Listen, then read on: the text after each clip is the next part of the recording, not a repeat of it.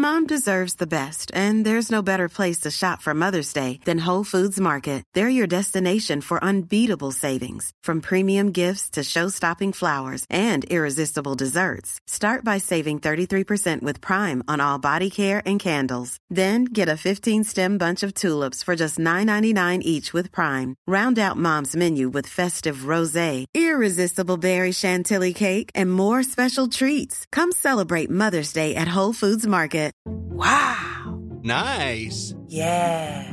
What you're hearing are the sounds of people everywhere putting on Bombas socks, underwear, and T-shirts made from absurdly soft materials that feel like plush clouds. Yeah, that plush. And the best part? For every item you purchase, Bombas donates another to someone facing homelessness. Bombas. Big comfort for everyone. Go to bombas.com/ACAST and use code ACAST for 20% off your first purchase. That's bombas.com/ACAST. Code ACAST.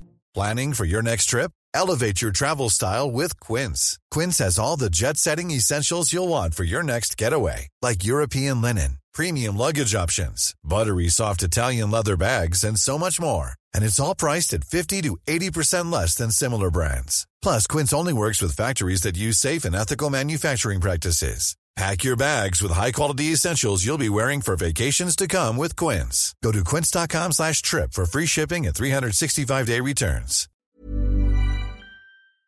Jag tycker det är någonting positivt om jag inte är samma person som jag var igår. Att jag faktiskt har lärt mig någonting, fått ytterligare ett perspektiv denna dagen jämfört med igår. Och jag tycker att man ska bejaka det, för världen blir större. Helt enkelt tanken blir friare om man bejakar den här förändringsprocessen. Det här programmet handlar om en noga utvald bok och ett samtal med dess författare. Välkommen till Lära från lärda. Fredrik Hilleborg vid micken, och den här veckan har jag läst en bok med en lång titel. Den heter Allting handlar inte om dig själv här och nu.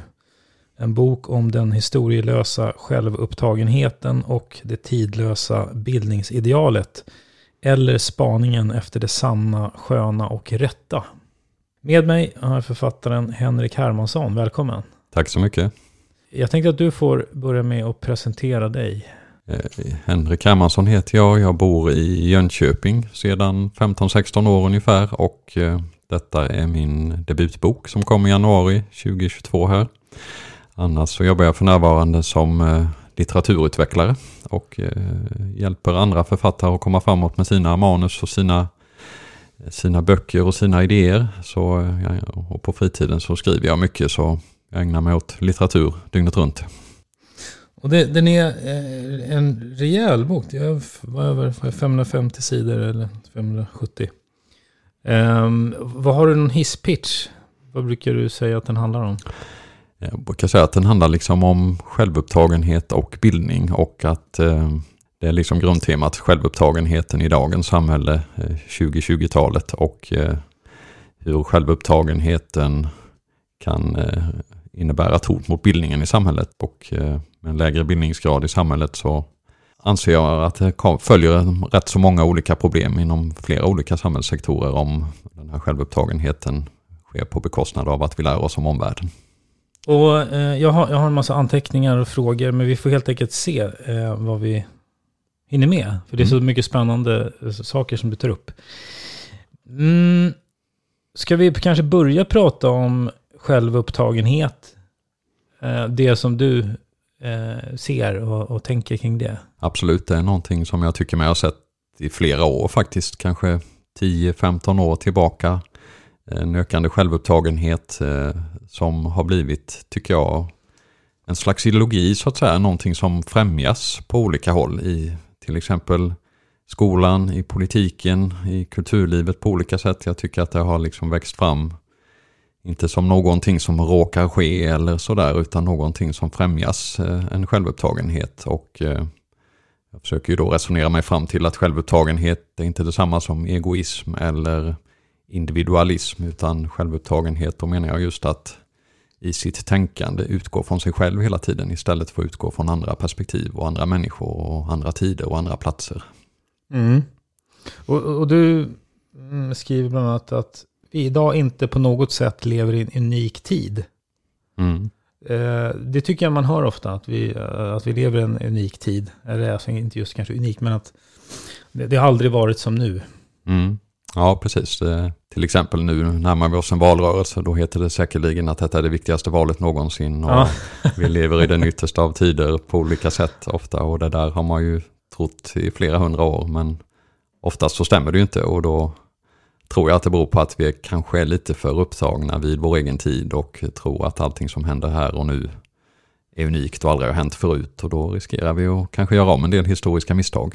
Men kan du inte beskriva den här självupptagenheten lite närmare? Exempel på hur det yttrar sig.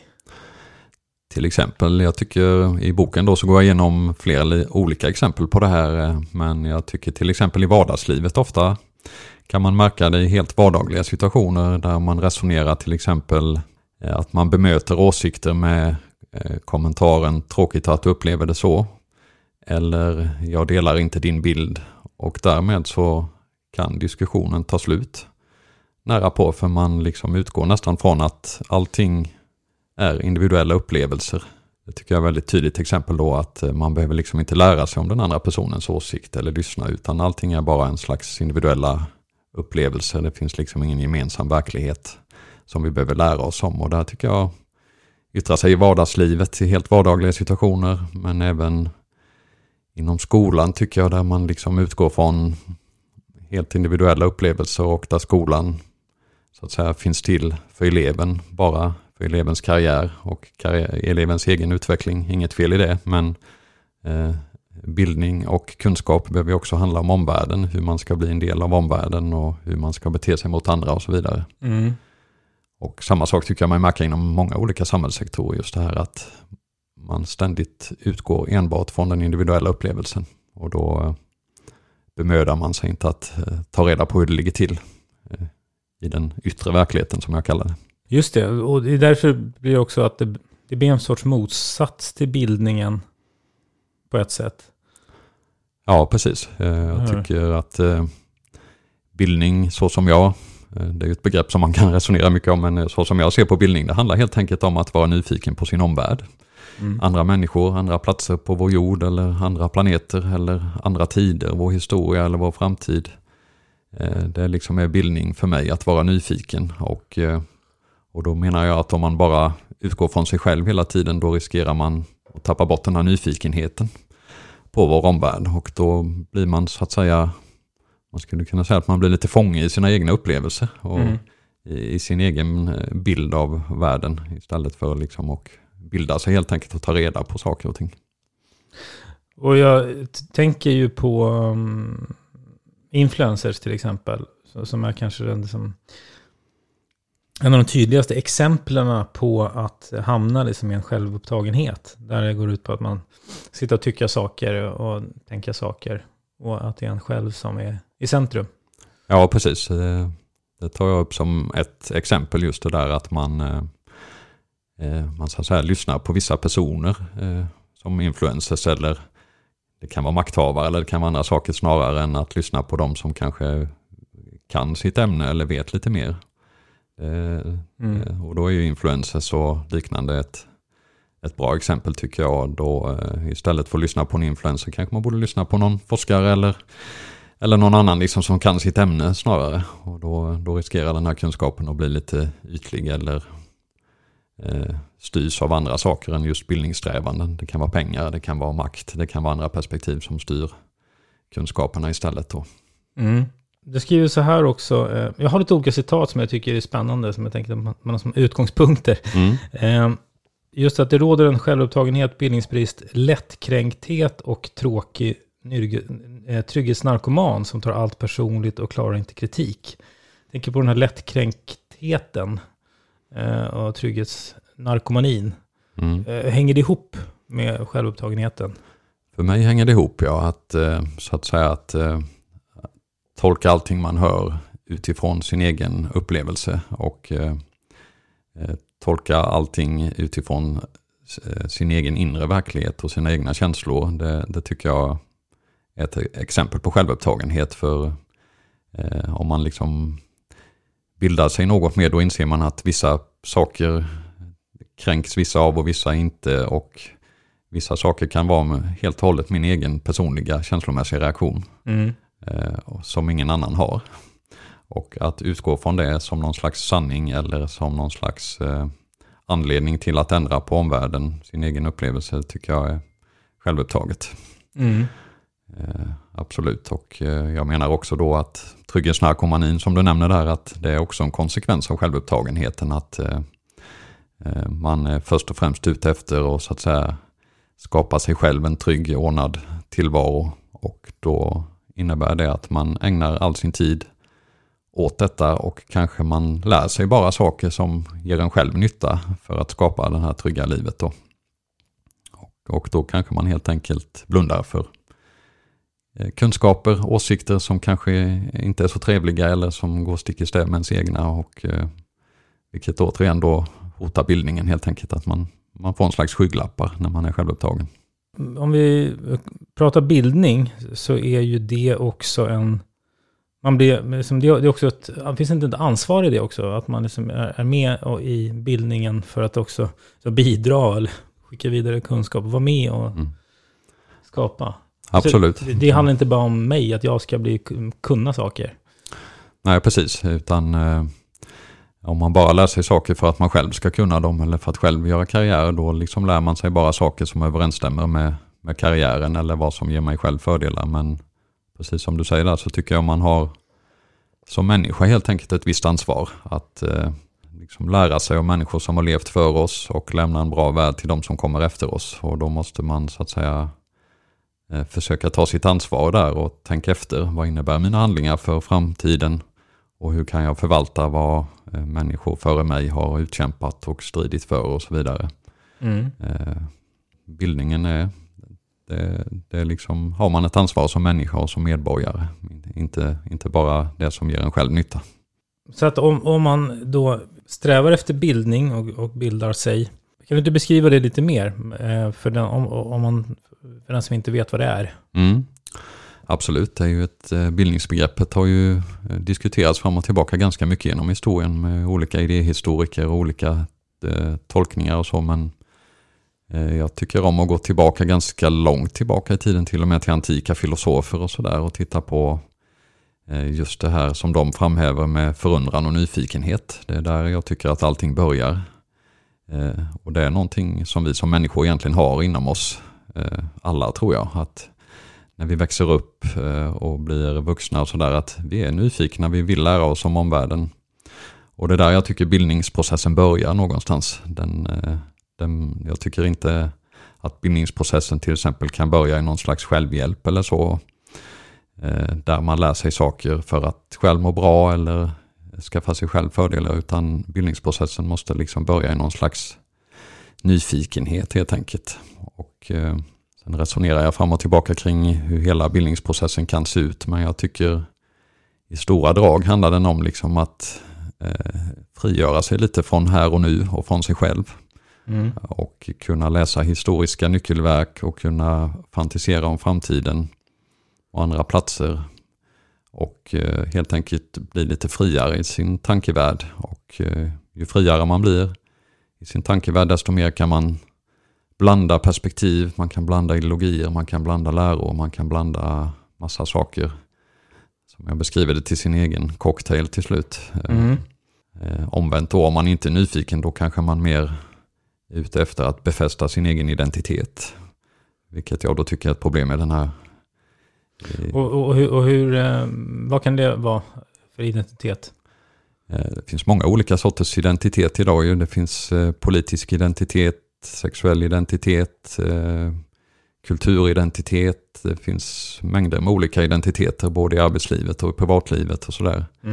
Och jag tycker också mig se då att detta är någonting som man så att säga främjar eller förordar, att vi uppmanas från tidig ålder att söka vår identitet och så att säga på något sätt slå fast vilka vi är och sen kanske rent av hålla oss till detta, vilket jag tycker är problematiskt och tråkigt, för då tycker jag bara vi begränsar oss själva när vi liksom försöker slå fast vilka vi är. Ja, men eftersom det är normen så blir man ju, det kan ju uppfattas som märkligt att inte göra det. Precis, det har ju blivit norm idag. Och många identifierar sig med sina yrken, till exempel. Att jag är snickare eller jag är ekonom eller någonting. Eller som du sa, politik. Och det tycker jag är intressant. För politik är ju en form av paketlösningar om jag är kristdemokrat. Till exempel. Det kan vara en identitet. Eller exempel på det. Absolut. Men om man tänker sig då, för det tycker jag i alla fall är normen att man liksom har någon identitet. Men vad är liksom, hur beskriv alternativet? Alternativet tycker jag är just att, om vi tar politik som exempel, där är ju alternativet helt enkelt att lära sig om olika ideologier och olika lösningar. Politisk filosofi helt enkelt, att bredda sina perspektiv och inte bara läsa det som överensstämmer med vad jag själv redan tycker.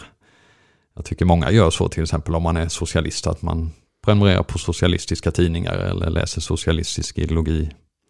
Socialism här är ju bara ett exempel, det gäller alla ideologier, men alternativet är ju att läsa sånt man inte håller med om och se på ett öppet och nyfiket sätt och försöka tänka, hur tänker den här politiska filosofen eller partiledaren eller vad det är, och så försöka liksom ta till sig de perspektiven och se, man kanske kan dela delar av de perspektiven, man kan hålla med om vissa saker men inte allt. Och jag tycker också man kan ta del av forskning, vilka politiska system fungerar, vilka fungerar inte, och på så vis kan man bilda sig en politisk uppfattning utifrån många olika delar istället för att en gång för alla välja en ideologi. Jag tycker det på samma sätt är någonting som man främjar väldigt mycket idag, det här med politisk identitet. Jag tycker ofta till exempel man skrattar åt politiker som byter parti.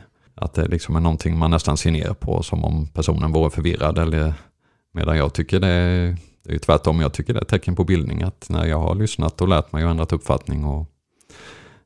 Men idag så har vi en tendens, tycker jag, att se ner på just det här. Att förändras och utvecklas, byta åsikt. Det är det jag tycker är ett bildningsideal. Men jag tycker idag tvärtom ser man ner på det nästan. Att han ses nästan som man är förvirrad eller så om man ändrar sig. Ja, för att de här paketlösningarna som varje parti är egentligen. Jag menar det värsta exemplet på det är ju demokrater och republikaner. Det finns 2 paketlösningar, och håller man på det ena då ska man ju tycka en massa saker enligt en checklista, och å andra sidan så ska man hålla med om den checklistan. Och det finns ju jättestora problem med det, kan jag tycka, att det är, då måste man liksom tycka att det finns ingen möjlighet, det finns ingen möjlighet att bygga sin egen. Och ytterligare ett problem i det fallet då antar man ofta, till exempel om vi tar det amerikanska systemet, att om man är republikan då, om någon inte håller med, då är man automatiskt demokrat. Ja. Det tycker jag också är ett stort problem med den politiska debatten, att man liksom stämplar andra genast med en motståndaretikett bara för att vederbörande inte håller med. Det är också ett stort problem med de här paketlösningarna, att bara för att man ifrågasätter en paketlösning är det inte säkert att man står bakom en annan paketlösning. Nej, precis. Men det förväntas vi göra idag, tycker jag. Ja, precis. Och det här med liksom svart eller vitt. Och det skriver vi om det finns ju gråskalor, och sen finns det människor som har svårt att se gråskalor, eller det blir gärna svart eller vita.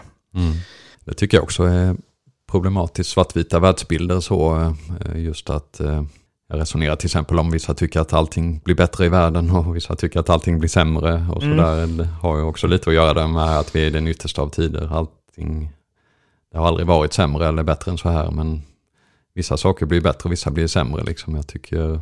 Men det är väldigt lätt att hamna i svartvita världsbilder, och däremot så resonerar jag också om att jag tycker man måste ju lära sig, om vi uttrycker det så, det svarta och det vita också. Man får inte bara själv i sina tankar vara i gråzonen heller, utan man måste ju ändå förstå det svarta och det vita perspektivet. Men däremot måste man inte välja något av dem, tycker jag inte. Nej. Man kan blanda.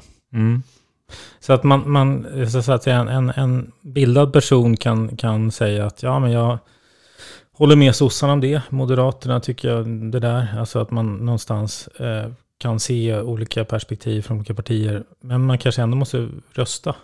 Ja, precis. Där har vi ju problematiken som jag resonerar också lite kring, om det är just med representativ demokrati som vi har idag i den styrelseskick vi har.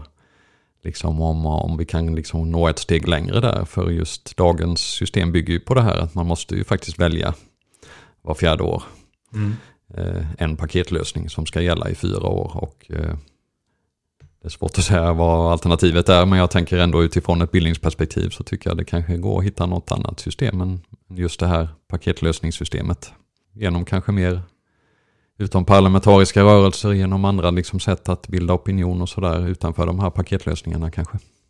Det är nästan en egen bok. Det är en egen bok, absolut. Alltså liksom vad alternativet skulle vara. För du diskuterar ju det. Men det är ju en väldigt stor fråga. Men du är just kritisk kring paketlösningsstrukturen som är nu. Ja, det är. Jag tycker att just paketlösningar och åsiktspaket, det hänger ju liksom samman med det här självupptagna identitetssökande, tycker jag. Liksom där de två hänger nära samman. Och då tycker jag just att istället för att vara nyfiken då tar man till sig det som överensstämmer med ens åsiktspaket och kanske bara fortsätter att förstärka sin identitet och sin uppfattning.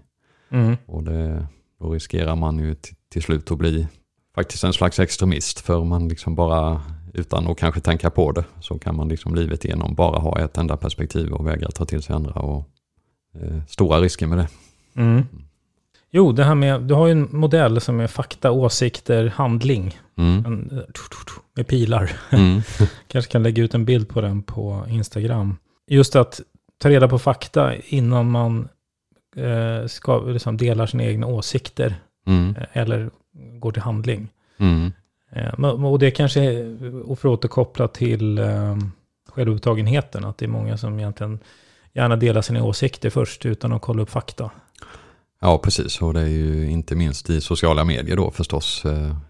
Ser man ju detta väldigt ofta, tycker jag, att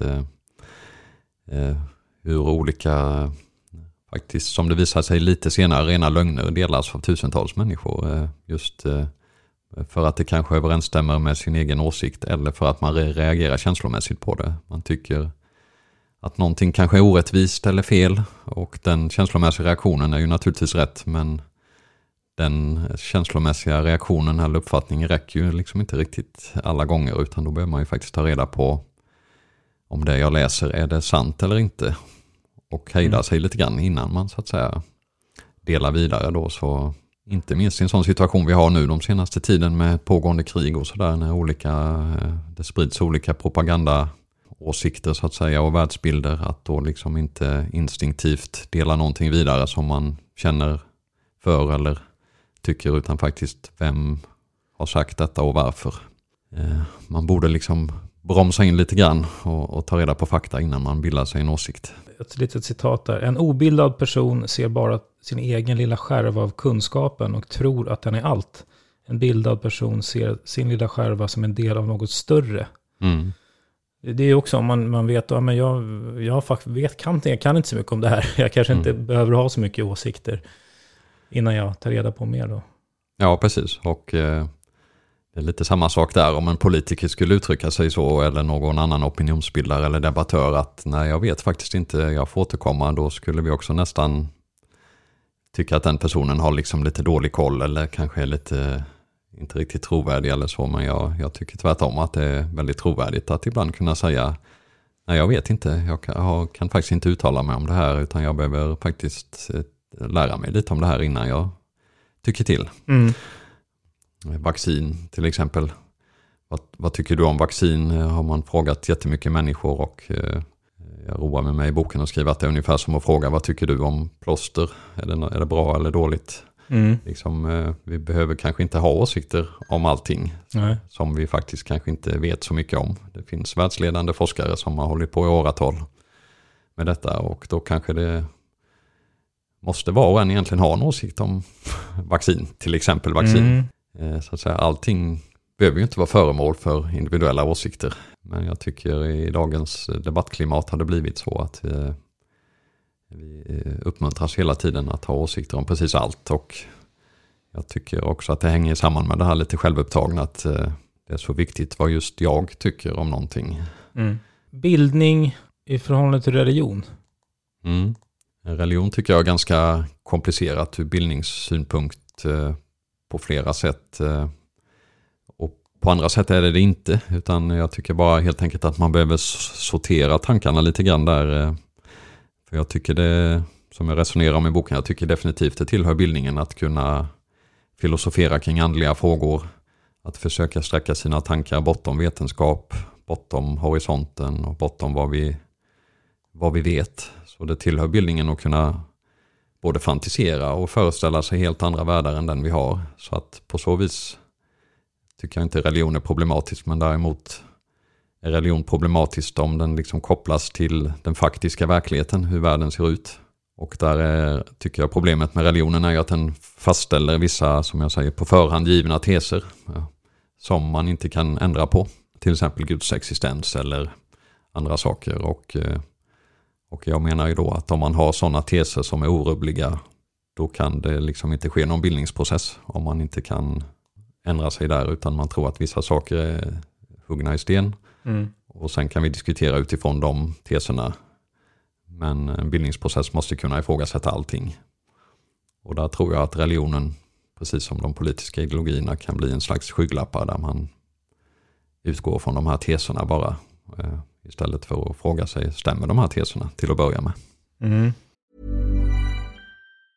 Mom deserves the best, and there's no better place to shop for Mother's Day than Whole Foods Market. They're your destination for unbeatable savings, from premium gifts to show-stopping flowers and irresistible desserts. Start by saving 33% with Prime on all body care and candles. Then get a 15-stem bunch of tulips for just $9.99 each with Prime. Round out Mom's menu with festive rosé, irresistible berry chantilly cake, and more special treats. Come celebrate Mother's Day at Whole Foods Market.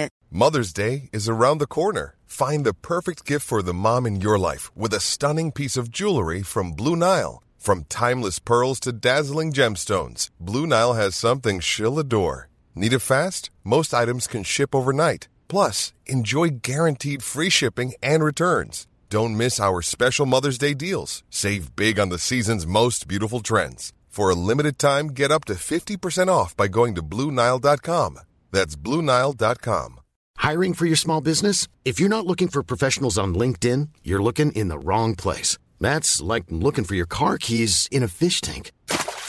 LinkedIn helps you hire professionals you can't find anywhere else, even those who aren't actively searching for a new job but might be open to the perfect role. In a given month, over 70% of LinkedIn users don't even visit other leading job sites. So start looking in the right place. With LinkedIn, you can hire professionals like a professional. Post your free job on linkedin.com/people today. Och en huvuddel såklart i boken, det är ju liksom det här med också som du har i rubriken. Vi ska spana efter det sanna, sköna och rätta. Logik, etik, estetik. Man gör under sin bildningsresa kan man säga. För att bildning tar ju tid, det är en process, det är någonting vi ägnar oss åt länge. Det tar inte liksom 2 veckor, utan det är ju som någon slags livsresa. Och det finns det någon ålder, alltså i förhållande till ålder, kan man vara liksom hur ung som helst och hunnit bildat sig så att säga? Ja, det är en väldigt intressant fråga. Jag tror att bildning är till stor del en attityd, en nyfikenhet. Och oavsett var man befinner sig, vilka kunskaper jag har, så kan jag liksom ha den attityden att jag vill lära mig någonting i min vardag. Jag vill förstå någonting. Jag vill liksom ägna min tid åt att lära mig. Och så en bildningsprocess kan ju börja eller sluta i vilken ålder som helst. Men däremot så tror jag... Sluta? Alltså att, nej, nu håller inte jag på med det längre. Ja, jag tror faktiskt det liksom om man slutar vara nyfiken och kanske slutar lära sig saker. Ja, just det. Det finns ju ofta, jag brukar kategorisera såna här figurer som sitter och bara... liksom, jag brukar kalla för äldre män som redovisar när de pratar, alltså som har slutat lära sig. Som vet hur saker är, punkt. Ja, precis. Och som du nämnde där, som jag resonerar lite kring de klassiska filosofiska etik, estetik, logik och korthet då, så det är ju klassisk filosofi som jag tar upp, men då handlar det lite mer om omdömet, helt enkelt att öva upp sitt omdöme för att liksom kunna bedöma fakta. Inte bara rada upp fakta som de här männen kanske gör utan också ha en slags omdöme om vad som är sant och vad som är rätt och vad som är skönt. Och det där omdömet är ju en livslång resa. Och det, för att återknyta till din tidigare fråga, det kanske är svårt i ung ålder att skaffa sig omdöme, så att säga. Det kanske är någonting som dels så tar det tid för hjärnan att växa ihop rent biologiskt, och dels så kanske man behöver vissa erfarenheter och perspektiv för att kunna utveckla omdömet över tid. Men jag tycker just att fälla omdömen, sant eller osant, vackert eller så att säga fult, rätt eller fel, så att säga, det är mycket bildningen handlar om, att kunna ha ett omdöme om det jag läser. Inte bara läsa och ha mängder med kunskaper som jag sedan redogör för, utan just att jag också försöker bedöma det jag läser. Om det är sant, om det är rätt och så vidare. Får jag bara hoppa tillbaka snabbt innan vi fortsätter med det. När kan man säga då, så här, ja, jag är bildad? Finns det något sånt att man kan komma fram dit? Eller är det en process som fortsätter? Det är förstås en ständigt pågående process. Man kan ju aldrig bli så att säga fullärd eller 100% bildad och vara färdig med sin bildningsresa. Det ser jag som helt omöjligt, för under vår korta livstid hinner vi bara genom en liten skärva av allt som vi kan lära oss. Så man blir aldrig färdig, det tror jag inte. Men däremot så kanske man kan tänka sig att man kan nå, om man tar liknelsen att man går upp för ett berg liksom, så att säga, vid vissa nivåer, så får man lite mer utsikt. Eller kanske överblick, till exempel över olika ideologier eller olika sätt att leva eller olika kulturer eller olika tidsåldrar. Så man kan tänka sig att man klättrar upp för ett berg och att man kanske vid vissa platåer får lite större och större utsikt, så att säga. Men däremot är det ju svårt att säga när man är bildad. Men jag skulle ändå säga att man är bildad när man har någon slags överblick, tycker jag. Alltså att man börjar kunna jämföra saker. Och det tar ju lite tid innan man får den överblicken. Och jag ska nämna det gäller ju inte bara som vetenskap, utan det är även som litteratur, vin, alltså mat, musik till exempel. Beskriver du. Det är som flera områden, det är inte bara fakta, utan det är liksom en bredd av att man tar del av allt möjligt.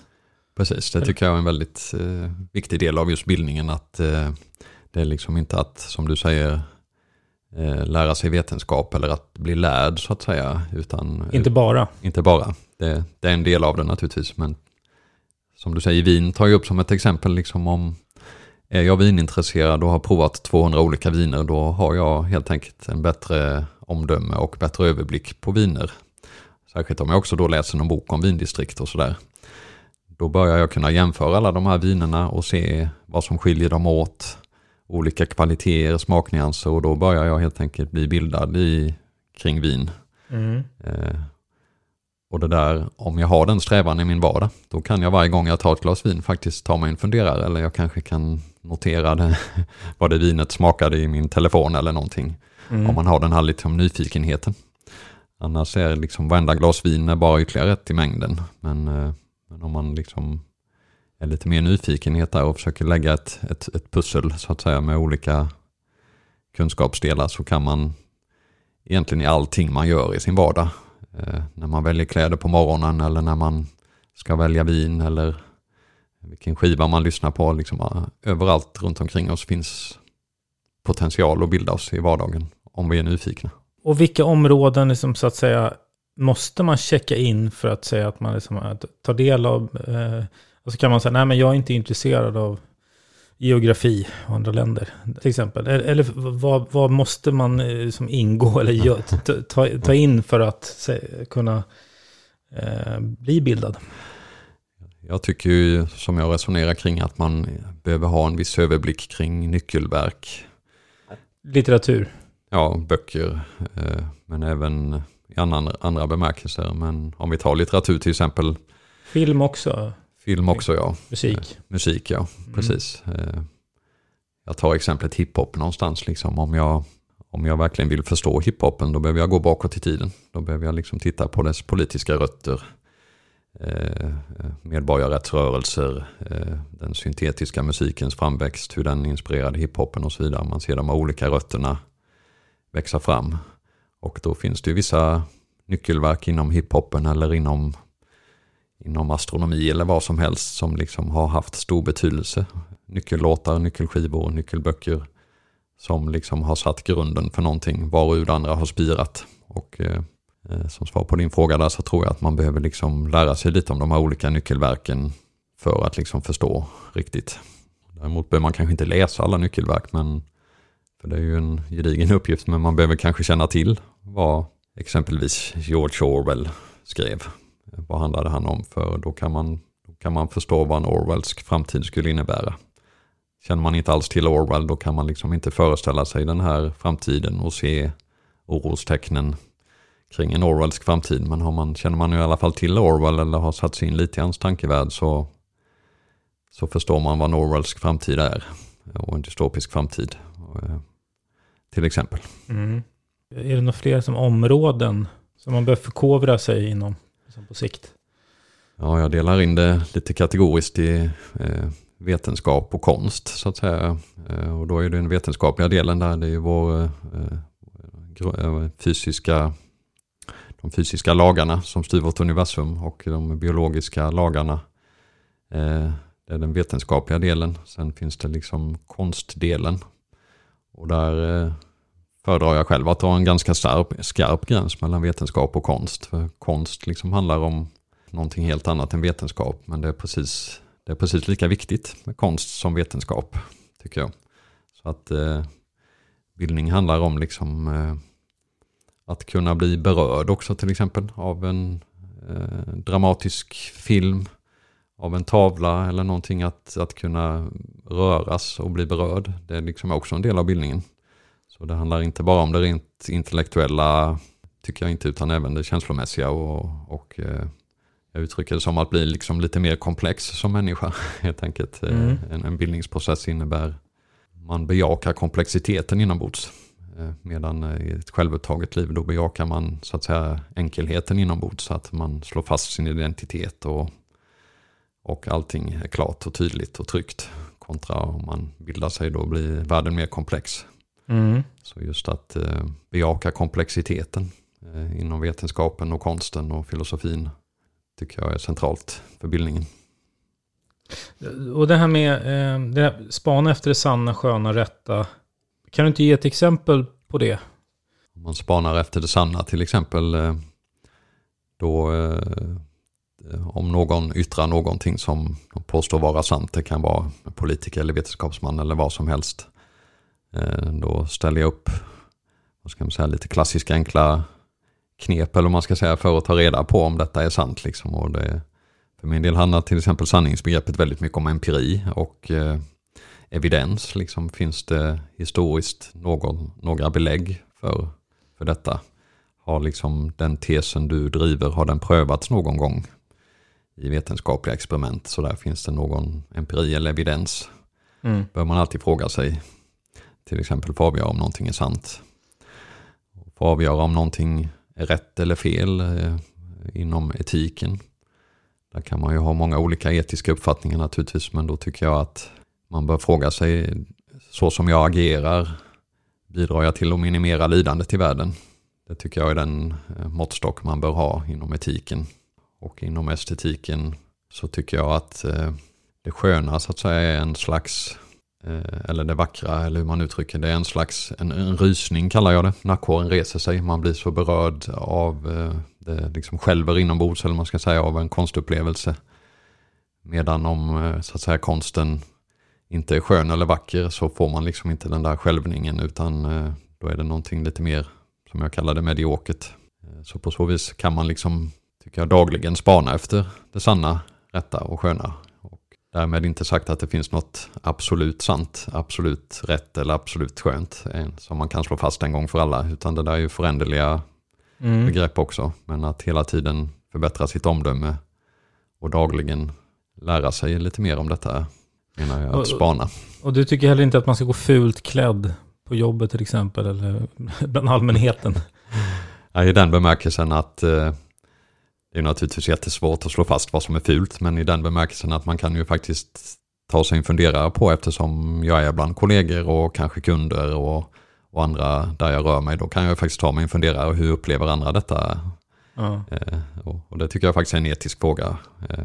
Därmed så, som sagt, är det inte så enkelt att slå fast en gång för alla vad som är vackert och fult och så, men just att jag tycker det är lite att göra det för enkelt att säga att smaken är som baken och alla får se ut hur de vill, oavsett sammanhang. Ja, det var inte faktiskt lite komiskt. Under tiden jag läste boken så var jag på ett bibliotek vid ett tillfälle och då kom det in en man med väldigt korta shorts. Och satte sig och jag vet inte, han lyssnade på någon musik i en fåtölj där. Och det korta shorts och sandaler eller något sånt där inne på ett bibliotek. Och jag tänkte nästan, det där är ju inte fräscht liksom. Ja, det är ju faktiskt inte så trevligt för de andra där inne. Nej. Faktiskt inte. Ja, men du vet sådana riktiga, men lite kortare, sådana 80-tals jogging. Ja, men det är ett bra exempel och jag tycker även i arbetslivet så där när man faktiskt någon annan ger en betalt för att göra någonting, då representerar man någon annan och då är det inte så enkelt att jag bara kan ta det jag själv gillar, korta shorts eller sådär, utan där har man ju också ett ansvar. Där är återigen då liksom att kanske träna upp sitt omdöme och också tänka på sin omvärld lite grann. Däremot så främjar jag ju naturligtvis, eller tycker att man ska ha sin individuella stil, därmed inte sagt att man ska ha någon slags skoluniform eller så. Det är inte så. Det är inte svaret heller, någon slags kollektivism eller konformism där alla ska följa ett visst klädstil eller så. Det är absolut inte så jag menar heller, men just att kanske fundera på min omgivning lite grann. Och vi nämnde det kort det här med att en bildad person inte har problem med förändring. Vi människor har ju problem med förändring, om man säger så då, nästan. Men kan du inte beskriva det lite grann, att inte ha problem med förändring? Jag resonerar ju lite utifrån svensk filosof Hedenius bland annat, men livets mening, om man tar sig an en så stor fråga, tycker jag helt enkelt är förändring och fördjupning. Att jag tycker det är någonting positivt om jag inte är samma person som jag var igår. Att jag faktiskt har lärt mig någonting, fått ytterligare ett perspektiv denna dagen jämfört med igår. Och jag tycker att man ska bejaka det, för världen blir större. Helt enkelt tanken blir friare om man bejakar den här förändringsprocessen. Jag tycker att om så att säga jaget, om det nu finns ett sådant, om det är lite flyktigt eller kanske lite obegripligt sådär, att jag förstår inte riktigt mig själv längre eller varför jag tänker så här, behöver egentligen inte heller vara ett problem. Om man just omfamnar det här förändringsperspektivet, att mitt jag är lite flyktigt och föränderligt och lite komplext. Jag tycker faktiskt till och med att livet blir roligare och rikare och friare om man liksom bejakar det här att jag är en annan person än igår. Men jag tänker också på det här med när man så fort det ska liksom byggas ett hus eller Slussen skulle göras om, så liksom blev ju total, folk går ju, blir galna. Att det är en förändring på gång. Även om den gamla håller på att rasa ihop, så blir det liksom, nej, det ska inte bli som det alltid har varit. Precis. All förändring är ju inte av godo heller. Man ska ju inte, och det försöker jag också resonera om, man ska inte förändra för förändringens skull. För det kan bli dåliga förändringar. Om man liksom tror att man måste ändra på någonting för förändringens egen skull. Då kan det bli väldigt fel på både arbetsplatser och med arkitektur och allt möjligt. Att man tror att nu har det här varit så här en viss tid, så nu måste någonting annat ta vid. Så är det ju inte heller, utan man kan ju mycket väl ha hittat en väldigt bra modell eller levnadssätt som fungerar, och då finns det ingen anledning liksom att forcera bort den heller. Men däremot tycker jag, om vi tar Slussen som exempel, så tycker jag att man kan, när man diskuterar en sån sak, så kan man ju dra ut det historiska perspektivet både framåt och bakåt. Och kanske inte bara jämföra med kanske de åren jag själv har bott i Stockholm, utan hur såg det ut innan dess, och om det görs om nu, hur kommer det se ut om 100 år? När nästa generation tar vid, att man försöker kanske bredda det där perspektivet lite utifrån tidigare och kommande generationer. Det absolut viktigaste kanske inte är hur det ser ut just här och nu för mig, utan försöka bredda perspektivet lite. Något annat spännande är ju, jag tänkte komma in på fest och droger. Du berör. Jag läser det här från boken. Den obildade människan är alltid måttlig, blir aldrig full och vill ha ett drogfritt och även rökfritt samhälle. Att festa, dricka, röka och älska likväl som att träna fysiskt och vara hälsosam är förmågor som vi övar upp som en del av bildningen. Vi lär oss efterhand och blir bättre. Precis. Här sticker du nästan ut hakan lite. Beskriv det lite grann.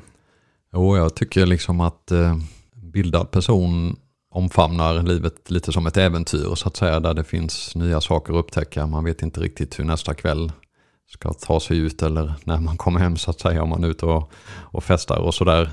Det är en slags nyfikenhet menar jag, att kunna festa ordentligt och kunna helt enkelt den delen av livet, fest, glädje, äventyr, är centralt för bildningen. Jag tycker till exempel när man pratar bildning så kan det ofta diskuteras som någon slags upphöjt lugn eller någon renlevnad eller någonting där man liksom inte ägnar sig åt så kallat låga nöjen, men jag tycker tvärtom, de så kallat låga nöjena är liksom en del av bildningen. Lite utifrån de gamla antika filosoferna som gärna drack alldeles för mycket vin medan de diskuterade filosofi och sådär. Det var liksom festen, högtiderna, glädjen var oerhört central för de antika filosoferna och deras bildningssträvanden. Och tar man det biologiska perspektivet så finns det ju en del av hjärnan som helt enkelt krymper om vi inte anammar den här lite mer äventyrliga delen av livet. Och då krymper den delen av hjärnan och vi förstår liksom inte den lustfyllda delen av livet. Och då förändras vår hjärna över tid så att vi till slut kanske faktiskt inte vet hur vi ska roa oss. Och då blir livet tråkigare, det blir begränsat, vi blir inte lika nyfikna längre. Och så därför tycker jag att man bör vara emot alla former av asketism eller renlevnad, för jag tycker det är raka motsatsen till bildning. Mm. Och du skriver, som du sa, likväl som att träna, för du är inne på träning också, det är en självklar del i, är man bildad så vet man vad träning betyder för både hjärna och kropp, mentalt och fysiskt. Så det behöver man nästan inte komma in på. Men jag tänkte, bara för den som lyssnar blir säkert nyfiken på droger. Mm. Jag tycker att liksom att vara, det finns ju oerhört många delar i det här och det är ju en kontroversiell fråga naturligtvis, men jag tycker att vara nyfiken på droger och dess inverkan och vad det kan leda till i tanken och fantasin tillhör bildningen. Att så att säga förorda någon slags asketism eller renlevnad eller en syn på droger som någonting moraliskt dåligt eller någonting, det tycker jag inte främjar någonting egentligen. Och jag diskuterar också droger utifrån vad som faktiskt är bäst rent vetenskapligt för att förhindra missbruk till exempel. Och där finns ju faktiskt ganska mycket forskning som visar att en mer liberal hållning gentemot droger faktiskt minskar missbruket och lidandet. För det finns ju naturligtvis en sån del av sidor av droger. Så jag vill inte på något sätt romantisera droger heller, men jag menar att en mer liberal hållning faktiskt vore till godo även för de som har problem med det. Men där tror jag vi har en slags skygglappar just i Sverige. Vi har väldigt hög dödlighet bland missbrukare, mycket högre än i de liberalare länderna. Men där vill vi liksom inte ta till oss fakta riktigt, utan vi tror att vi måste vara någon slags renlevnadsmänniskor här i Sverige. Och därav kommer de här totalförbudsidéerna. Vi tror att det är liksom lösningen med totalförbud, och totalförbud är lite som åsiktspaket tycker jag. Ja, vi har haft en bok just exakt om det, som svenskarnas förhållande till paraplybegreppet knark. Och det är väldigt mycket svart och vitt där. Där saknas det gråskalor. Verkligen. Men när det gäller då fest också till exempel, så det är det ju inte så att du i boken förespråkar att man ska festa varje dag, men det är däremot att det är en del i mixen så att säga, att kunna också göra det. Absolut, ja. Och precis som du sa, precis som träningen är en väsentlig del. För, som du sa, det behöver man inte gå in på så mycket på, men vetenskapligt så tränar man och motionerar så nyproducerar man hjärnceller. Man tränar sin hjärna. Hjärnan fungerar bättre. Man får bättre chans att bilda sig om man tränar. Så jag tycker absolut inte att det behöver liksom utesluta varandra på något sätt. Att man väljer någon. Jag är emot den här idén med någon slags vägval. Så att antingen väljer jag att festa dygnet runt eller så är jag renlevnadsmänniska. Utan man kan mycket väl göra både och anamma båda delar i rimliga doser. En fråga som jag tänker på som inte du tar upp, men det här med, du nämnde det med bergen, att man liksom, när man bildas man får bättre utsikt och sådär. Men samtidigt då, ju högre upp man kommer upp i bergen så blir det mer ensamt. Färre människor att dela det med. Och det skulle ju kunna vara ett argument emot. Så att säga. För det blir inte lika många du kan dela det med. Förstår du vad jag menar? Absolut. Och att sitta där bildad i sin ensamhet menar jag. Ja, precis. I första fall. Och då tror jag använder de här begreppen zooma in och zooma ut så att säga. Att det är en bildningsprocess också, att kommer man upp på berget och då har man en väldigt utzoomad bild av verkligheten. Med den här enorma överblicken och utsikten, men då behöver man också kunna zooma in på detaljer. Till exempel sina medmänniskor. Kunna zooma in på den människan man har bredvid sig sådär liksom, och verkligen lyssna på den. Eller så att säga, nörda in sig på ett ämne, att man måste kunna zooma in och zooma ut. Och göra det här lite om vartannat. För som du säger, om man zoomar ut för mycket så kan det bli ensamt, och då kan man också tappa förståelse för andra saker, till exempel andra människor och sådär. Så att jag tycker det är viktigt liksom att inte bara njuta av utsikten där uppe, för som du säger, det kan bli väldigt ensamt och då förstår man kanske inte vissa perspektiv. Så att försöka zooma in och zooma ut om vartannat och ha den här spännvidden så i tänkandet, det tror jag är väsentligt. Och också kanske bidra till andras bildning så att säga, kan man ju göra då, som kanske inte ägnar sig åt det så mycket, eller inspirera eller... Ja, precis. Det tycker jag också en del av bildningen, att försöka så att säga bidra i någon mån. Liksom, man kan ju lära sig av alla människor. Alla har ju olika kunskaper och erfarenheter och sådär, och att liksom att dela med sig av saker man kan tycker jag tillhör bildningen också, och bidra liksom till bildningen i samhället på olika sätt. Och det kan ju vara i vilket sammanhang som helst, när man sitter och tar en öl och berättar något, eller det behöver liksom inte vara att man håller någon föreläsning, men just att, eller tips om böcker eller skivor, liksom just det här att dela med sig och lyssna på andra som delar med sig, att det är liksom en slags dynamik där. Tycker jag är väldigt, jag ser bildningsprocessen som någonting dynamiskt. Så att säga, någonting väldigt rörligt, så inte någonting nödvändigtvis stillsamt och eftertänksamt hela tiden, utan det kan också vara någonting väldigt dynamiskt. Jag vet inte, det kanske skulle avsluta med liksom någonstans här, men hur går man tillväga? Jag vet inte hur mycket vi har pratat om det. Det har kanske bakats in i vår övriga...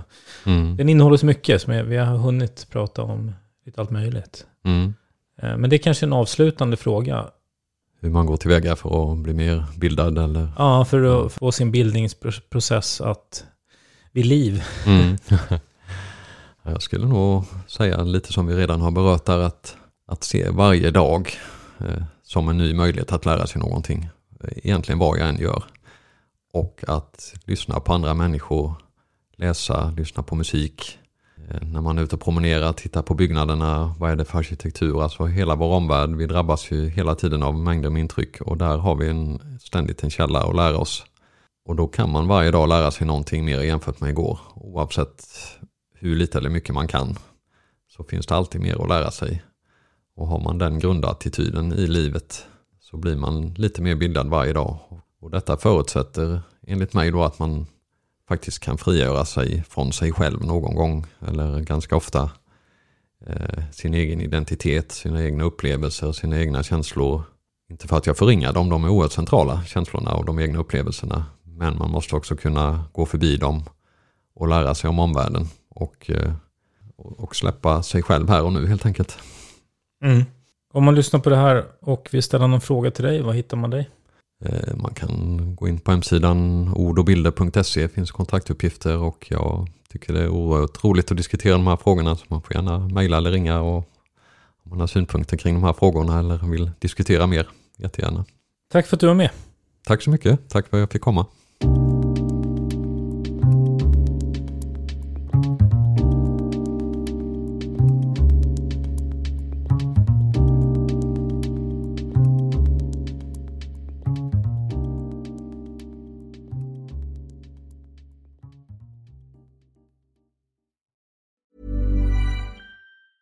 Mom deserves the best, and there's no better place to shop for Mother's Day than Whole Foods Market. They're your destination for unbeatable savings, from premium gifts to show-stopping flowers and irresistible desserts. Start by saving 33% with Prime on all body care and candles. Then get a 15-stem bunch of tulips for just $9.99 each with Prime. Round out Mom's menu with festive rosé, irresistible berry chantilly cake, and more special treats. Come celebrate Mother's Day at Whole Foods Market. Hey, it's Danny Pellegrino from Everything Iconic.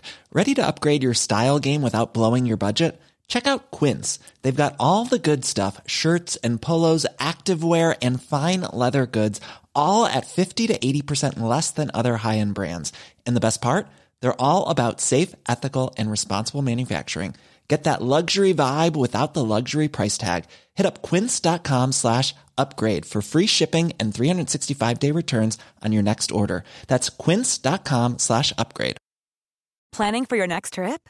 Elevate your travel style with Quince. Quince has all the jet-setting essentials you'll want for your next getaway, like European linen, premium luggage options, buttery soft Italian leather bags, and so much more. And is all priced at 50 to 80% less than similar brands. Plus, Quince only works with factories that use safe and ethical manufacturing practices. Pack your bags with high-quality essentials you'll be wearing for vacations to come with Quince. Go to quince.com/pack for free shipping and 365-day returns.